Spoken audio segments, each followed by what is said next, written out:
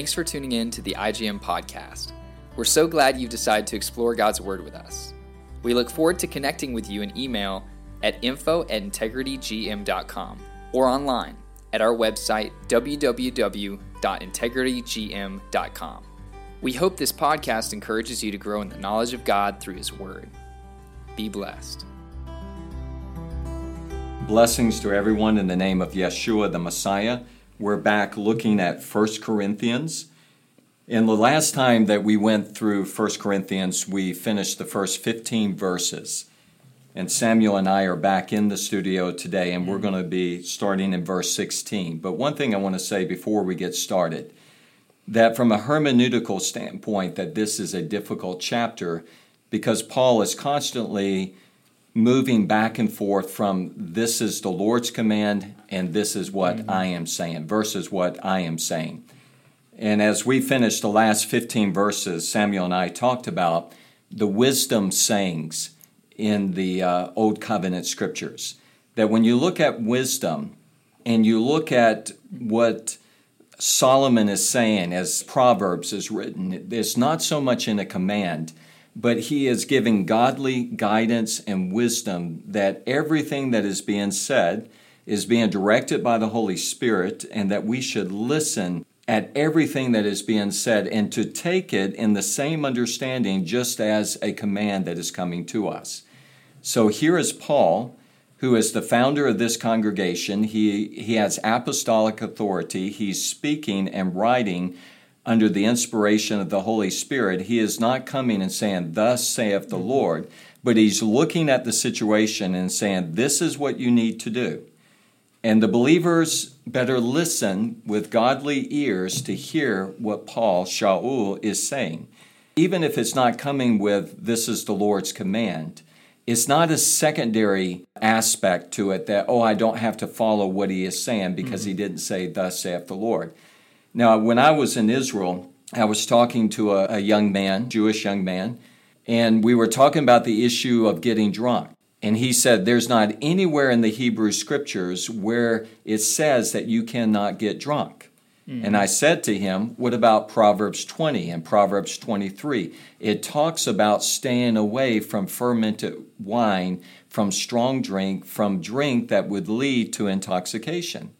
He looked at me and said, but that's not a command. That's just God giving wisdom. And I said, well, shouldn't you listen to the voice of God and what God is saying? He said, yes, it's wisdom, but it's not a command. So in Israel, many times, the ultra-religious Orthodox, they get drunk. Especially at Purim, they're supposed to get so drunk they don't know the difference between a man and a woman and from Haman and Mordecai. And the ultra-religious will take shot after shot until they fall out of their chairs. Now, in their mindset, there wasn't a command, do not get drunk. So when they look at Proverbs chapter 20, chapter 23, where wine is a mocker, beer is a brawler, and chapter 23 is very specific to stay away from something that's going to lead you to intoxication, giving you God's wisdom, they say it's not a command. That's wrong. In the same way, it would be wrong as we're going through chapter 7 of 1 Corinthians to say, well, here it's a command of the Lord, but over here, this is Paul just giving wisdom. This is the wisdom of God that is coming to the church at Corinth. They had better listen to what Paul is saying. And he is writing under the inspiration of the Holy Spirit. All Scripture is God-breathed, and we need to understand that. Any thoughts about that, Samuel, before we move on? Yeah, I think you explained it really well. When we read the Bible, we don't get to pick and choose which parts are relevant to us. And I know that that's been one of the biggest lies of postmodernism among my generation, is that whatever standards people have, you get to choose which standards you accept as truth and which ones you can kind of say, well, that doesn't apply to me. I can do whatever I want. If you keep that idea that whatever the Bible is telling you, it's truth apart from you. It is true, it's absolute truth, and when you read it, you don't get to choose what it says. If you keep that, like you said in the hermeneutics podcast, on the forefront of your mind, you go back to original intent when you're reading the Bible, then you're changed, and you allow the Bible and the truth to change you and bring you the wisdom, and you allow that wisdom to change you. So I think that's real important. Yes, the wisdom of God that is flowing through this apostle who laid down his life really to bring the gospel to many different areas of the world, that established this congregation, and he has authority to speak from God on these issues. And they better listen. This is God working through Paul's life. And in this postmodern world that we're living in, I agree with you. They don't want to criticize anyone else in the way that they're living. I don't want to be a judge or a hater. They need to go back a couple of chapters to 1 Corinthians 5. They need to listen to that podcast and look at what Paul does with the sin that has developed within this congregation. Because there is right, there is wrong, there are moral absolutes. And we do not judge inside the body to condemn or with hypocrisy, but we judge, does this represent God or not? And we love this individual, and so we must speak to it. And that needs to come back to the body of the Messiah in the Western culture, that we're not pantheistic in our worldview, that all roads lead to God and there are no moral absolutes. There is one God, there is one Lord, there is one salvation, there is one body, and there are absolute truths, and the Word of God is God's Word that can bring forth a difference within their lives. So they need to listen to it. Yeah. Whether it says, thus saith the Lord, or it's giving wisdom. Right. And when Solomon talks about in Proverbs. Right. I guess this is kind of a cheesy Christian thing, but Satan is the father of lies, and God is the author of truth. And so when we hear someone speak in wisdom and they're speaking out truth, you know that ultimately is a gift from God. God is speaking through that individual, giving you wisdom, giving you truth. So you should treat that as if God is telling you. Yes. Yourself. And the Bible constantly tells us, speak the truth in love. Yes. So we're speaking truth because we love God and we love individuals and we see things that can destroy their lives, and we want to speak the truth in love. Now, one thing, Samuel, can you explain what cheesy is? Because we're speaking to a lot of different cultures. Yes. What exactly is cheesy? Well, there may be a phrase, an idiom, or a colloquialism that is overused, and people use it so much that when you hear it, it could just make you groan because it is so overused, and you think, that is very old and it's not super cool or relevant anymore, but it gets the point across. Right. And so it's a phrase, that it may tell you exactly what you need to know, but it's just very overused. I see. All right. Well, let's jump into the text here. Let's start with verse 16. And I'm going to read all the way down to verse 24. Okay. For how do you know, O wife, whether you will save your husband? Or how do you know, O husband, whether you will save your wife? Only as the Lord has assigned to each one, as God has called each, in this manner let him walk, and so I direct in all the churches. Was any man called when he was already circumcised? He is not to become uncircumcised. Has anyone been called in uncircumcision? He is not to be circumcised. Circumcision is nothing, and uncircumcision is nothing. But what matters is the keeping of the commandments of God. Each man must remain in that condition in which he was called. Were you called while a slave? Do not worry about it. But if you are able also to become free, rather do that. For he who was called in the Lord while a slave is the Lord's freedman. Likewise, he who was called while free is Christ's slave. You were bought with a price. Do not become slaves of men. Brethren, each one is to remain with God in that condition in which he was called.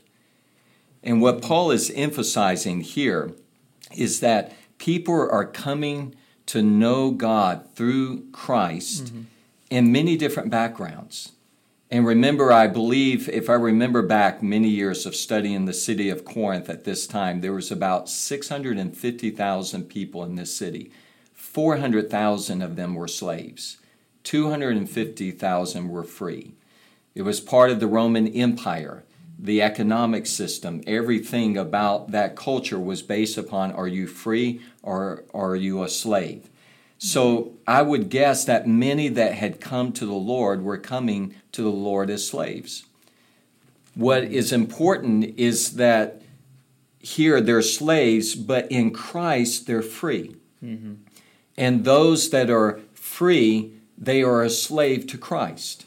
And what that is doing, what Paul is saying, the goal is not to go out and to fight every social injustice that is out there. If you can become free, but recognize who you are in Christ, you are free. Mm-hmm. And one of the greatest letters that you'll ever read, that hardly anyone ever reads, is Philemon. Mm-hmm. And it's about a slave man and a free man, and how they are to be brothers. They are to be reunited as brothers in the Lord.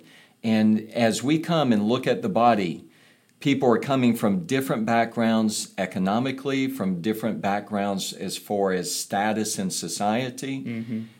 many different ethnicities, but we're one body, one faith, and whatever our background, we come together not with the goal of changing everything immediately about us. If we're a slave and we can become free, do it.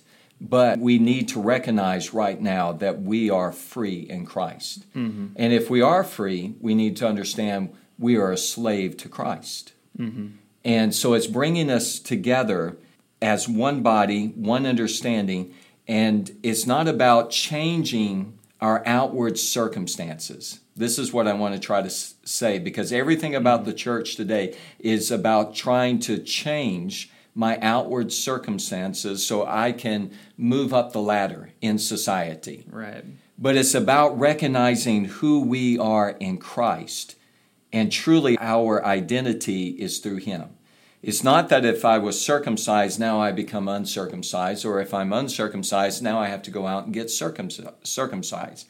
It's about following God, the things of God from the heart, and being faithful to God. It's not about whether I'm a Jew or a Gentile. It's not about if I'm a male or female, bond or free, but we are one in Christ Jesus. This is what he says in the book of Galatians. So I see some of that same understanding coming through. Don't worry about changing your outward situation. What is more important is who you are in Christ. Right. And this is such a very cool passage, because he instantly is fighting against some of the Jewish tradition where it's very common for people to be seated at a dinner table based on their status. Everywhere they went, it was apparent what class that person was from.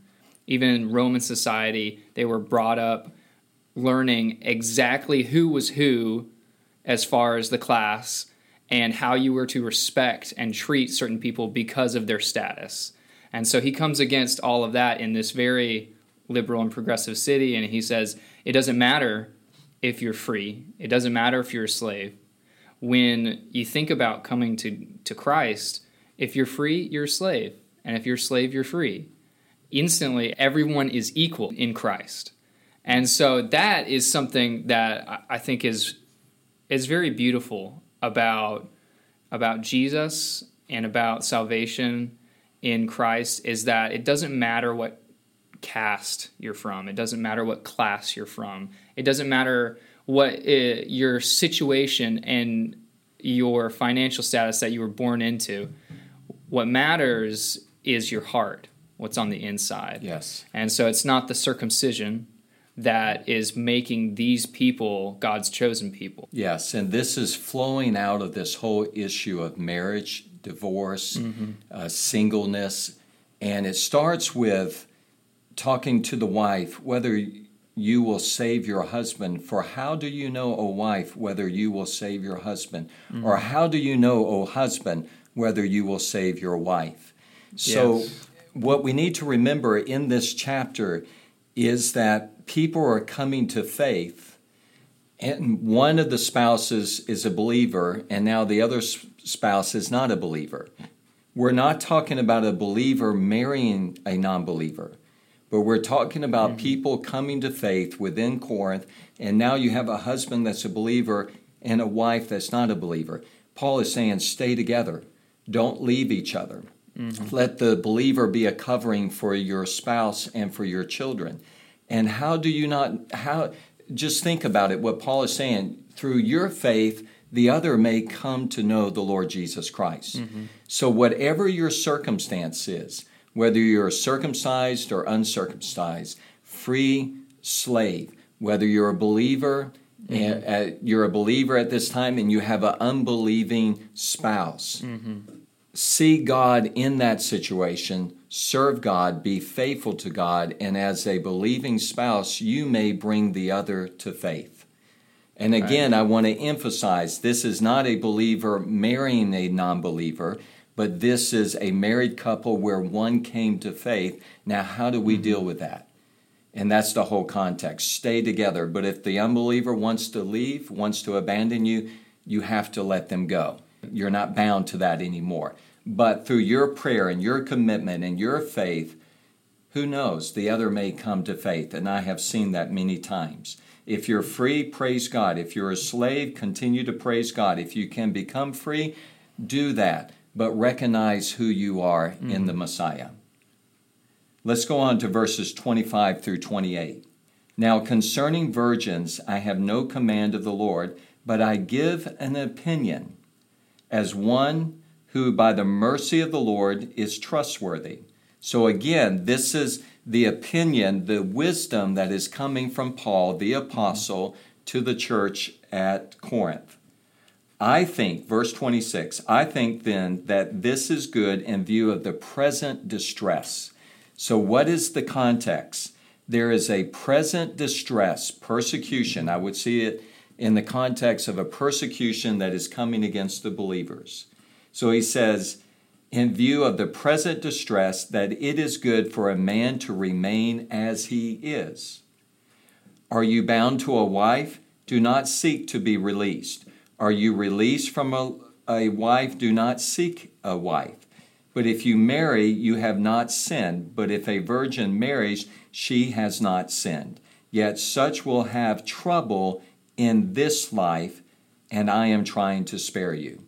Now, when he says this life, he's not talking about life in general, but contextually in a time of distress.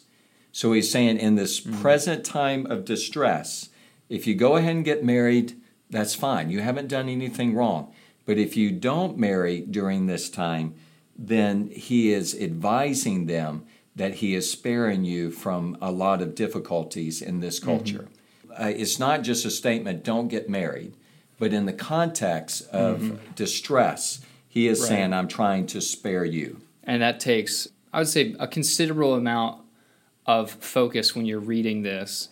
Is those words only have the meaning that they're supposed to in the context. And so you really have to read that context and not just read it as, oh, he says, yet such will have trouble in this life. Oh, that's my entire life. And he's telling me that if I want to have a life that's really troublesome and that's really hard and it's difficult, then go marry somebody because that's just going to give you trouble. But he's not saying that. Right. He's, if you read it in the context of him talking to these people in this present distress, then it makes sense when he uses that phrase, in this life. Right. And I would encourage everyone to go ahead and start reading 2 Corinthians. And when you start reading this letter, you see how much persecution that he went through in his life. And how many times he had been beaten, how many times he's been put in prison, shipwrecked, in danger, fighting wild animals. He was probably put in a gladiator type of arena where he had to fight the wild beasts, those kind of things, maybe even at Caesarea, where he was there for 2 years. He has experience to look at it and say, at this time, in this present distress, I want to spare you. If you can stay from not getting married right now, it'll be a benefit to you. And again, I agree with you. Stay within the context. Verses 29 through 31. But this I say, brethren, the time has been shortened, so that from now on those who have wives should be as though they had none, and those who weep as those that did not weep, and those who rejoice as those that did not rejoice, and those who buy as though they did not possess, and those who use the world as though they did not make full use of it. For the form of this world is passing away. And when I look at these verses, I see what Paul is saying is let there be a complete focus on the things of God. The things of this world are passing away. We're not just talking about bad things. We're talking about the things and the responsibilities. And if we have a family and a wife and a husband and all these responsibilities, our focus is not on that, but it's on the Lord. And we need to live a life in that way. Now, Jesus is uses some very similar language when he talks about discipleship as well. But I see Paul saying you have to live a life in this time of distress that the only thing that is important is not the things of the world. It's not saying that we neglect those things, but we live as that is not the most important thing. Mm-hmm. This is what I believe that Paul is saying. What is important, the world is passing away, the temporal things are passing away, but the eternal things of God should be your focus within your life. Amen. Amen. You may have to edit this out because I just thought of this. Okay. And so I'm thinking through it as I'm saying it. This is when Paul's writing this while he is under house arrest, right? No, he's actually in Ephesus at this time. Okay, he's still free. Okay. I was thinking about the persecution of the church and him saying, but I say this, brethren, the time has been shortened. And I think, has the time literally been shortened? No. I mean, time is continuous and it's rhythmic.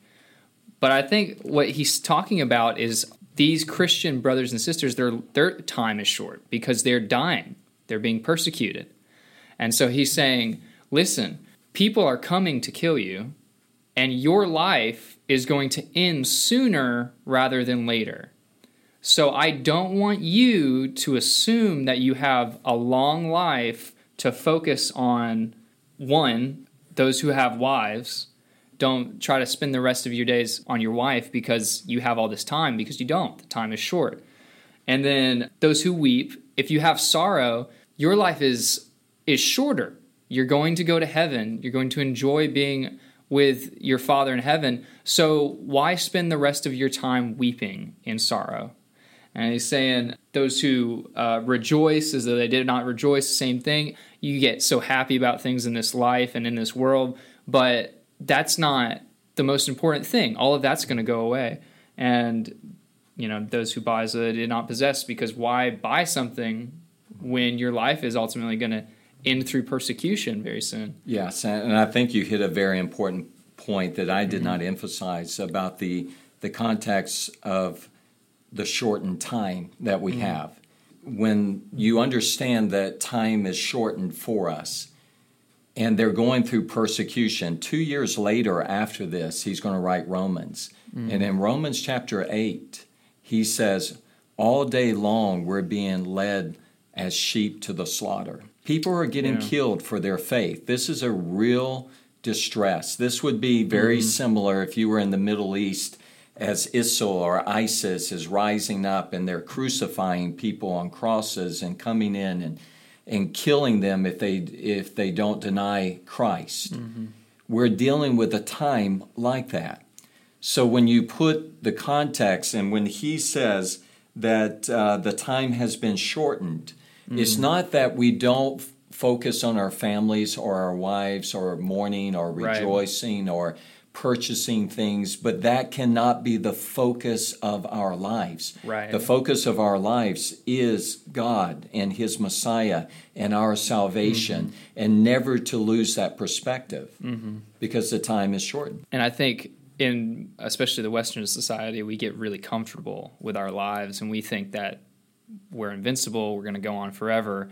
I think it's really easy for us to get focused on other things. Instantly it becomes about what's going on tomorrow on my schedule and how many people can I go hang out with and go see, and I get to go stay with my family on vacation, and I'm looking forward to that, and my bank account and clothes and cars, etc.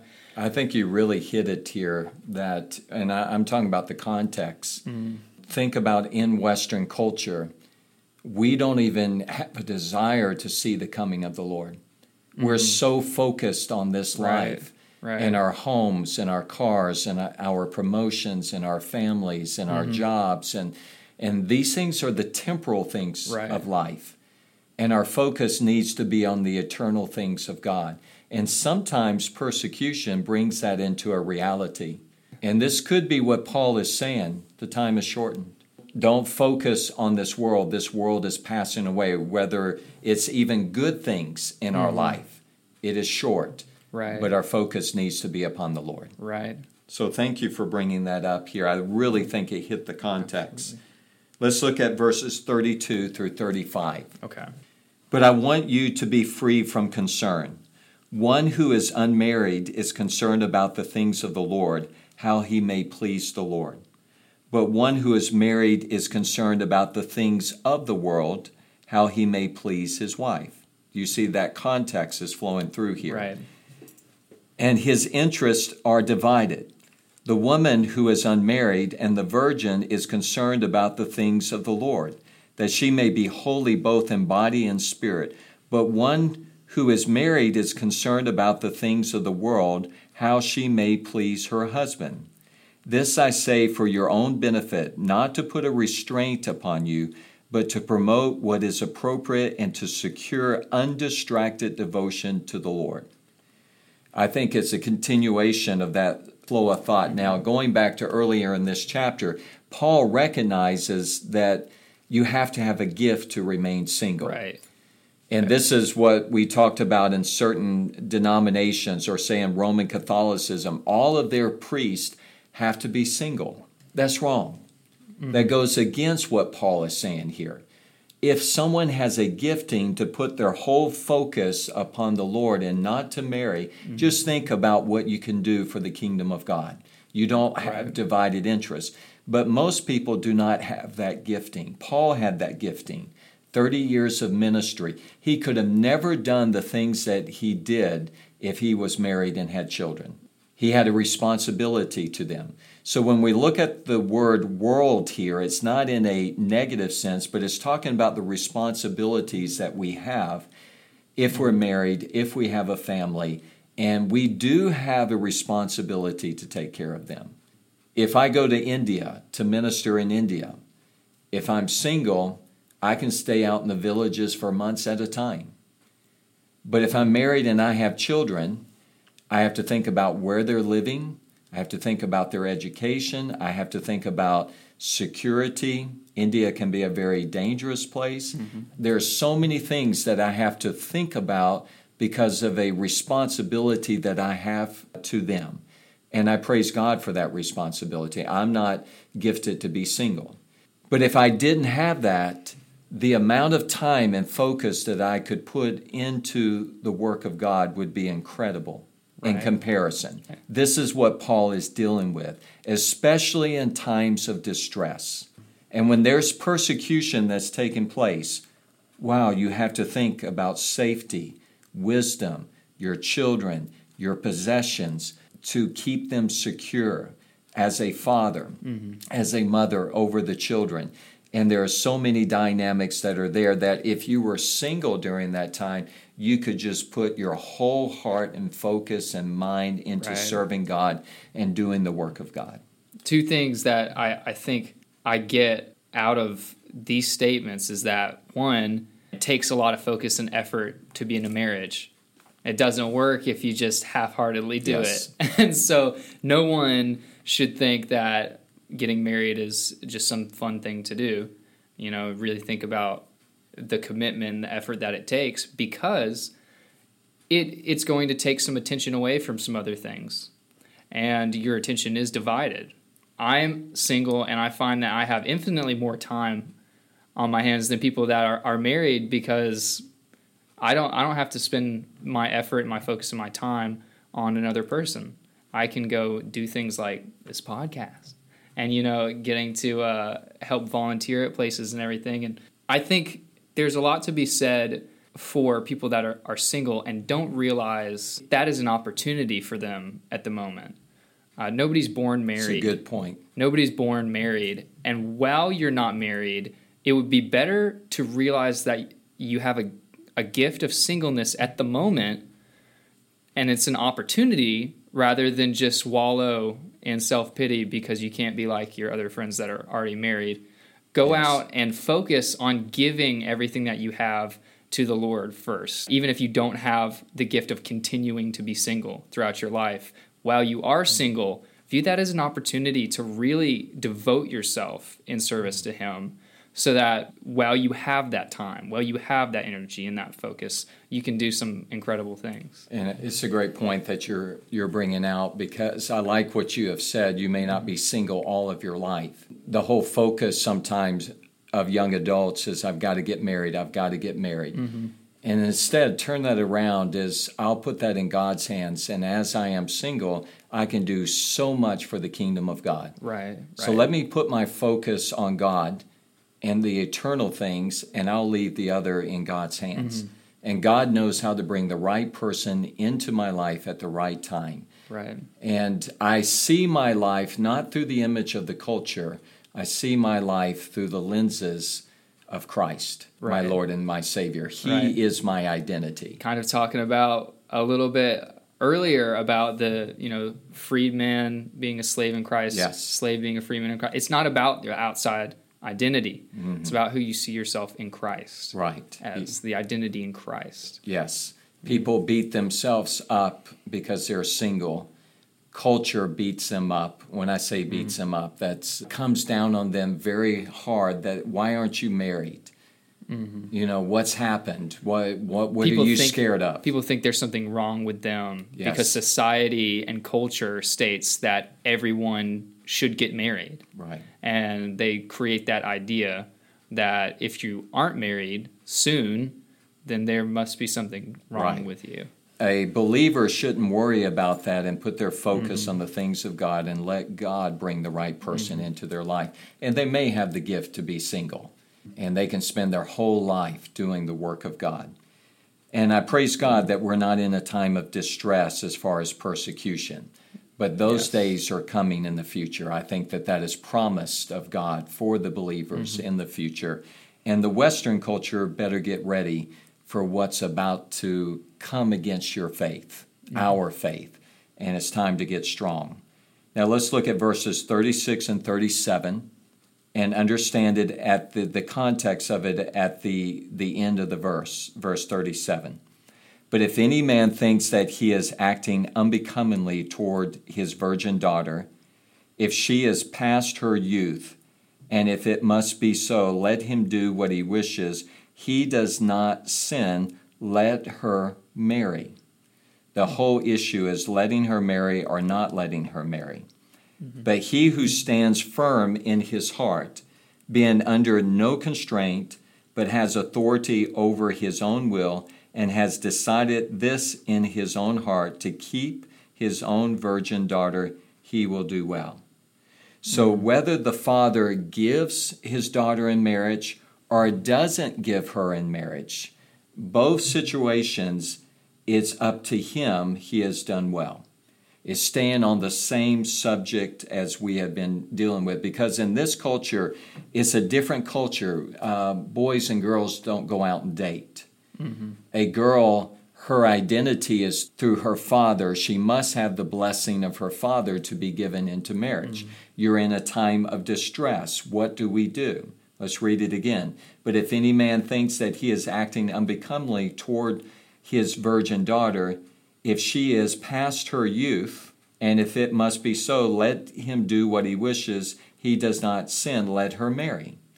There's a time where she's gotten past her youth. It's time for marriage. And if he decides in this time of distress to give her into marriage, do that. There's no regulation. There's not any command. You cannot give her into marriage because you're going through persecution. If you as a father want to do that with your daughter, you can do that. But he who stands firm in his heart, being under no constraint, but has authority over his own will, and has decided this in his own heart to keep his own virgin daughter, he will do well. So if he decides not to give her in marriage, it's okay as well. So both situations, Paul is saying, either way, what the Father thinks is the best to do, in both situations, he has done well. Now let's go in verses 38 through 40. So then both he who gives his own virgin daughter in marriage does well, and he who does not give her in marriage will do better. A wife is bound as long as her husband lives, but if her husband is dead, she is free to be married to whom she wishes, only in the Lord. Now, this is the first time we've dealt with the context of who you marry. Here, if one has lost their spouse and they've passed away, they're free to remarry, but only in the Lord. It must be something that the Lord approves of, this marriage, a believer with a believer. It is not giving permission to go out and marry whoever you want, but only in the Lord. But in my opinion, she is happier if she remains as she is, and I think that I also have the Spirit of God. He is saying, in this time of distress, she loses her husband. She's free to go out and remarry, but in the Lord, another believer. But during this time, he is saying she will be happier if she remains single. And he is saying, I have the Spirit of God. I can speak to this as I've got the Spirit of God to speak into this issue. Everything that Paul is saying, I believe godly wisdom here, even when it's his opinion, even when it's not, thus saith the Lord. Sometimes he says, this is a commandment of the Lord, and other times he says, this is what I feel you need to do. He is speaking and writing under the inspiration of God's Spirit. That's the last thing that he is saying. I also have the Spirit of the Lord. He's looking at the situation, trying to protect them and give them godly wisdom. And every one of us today should listen to this sound advice that is coming from God through Paul to the church at Corinth. Amen. Now, there's a lot that is here. And I don't know if we satisfied every question that you have. But I do believe that we stayed in the flow of the context, and hopefully you'll go through chapter 7, read it, understand what it meant, apply it to your life today. This is one of the most difficult chapters to teach, 1 Corinthians chapter 7, because of the hermeneutical principles that we have to deal with as we go through this chapter. Some things that we look at are coming out of persecution. And today in Western culture, we're not persecuted. Right. I mean, we talk about persecution, but we do not even have any idea of what it means to be persecuted for our faith. Right. Not like people in China or in Iran or in the former Soviet Union or in a Muslim country or in northern Nigeria. We can go on and on. Right. It's a life and death situation. And out of that comes this beautiful chapter about marriage, singleness, divorce, abandonment, giving your child into marriage, not giving them into marriage, and all of this instruction is coming from the Lord. Let's pray. Heavenly Father, I pray that everything that we taught represented you, represented what you wanted to communicate to believers today. Use this for your glory. In Yeshua's name we pray. Amen. Amen.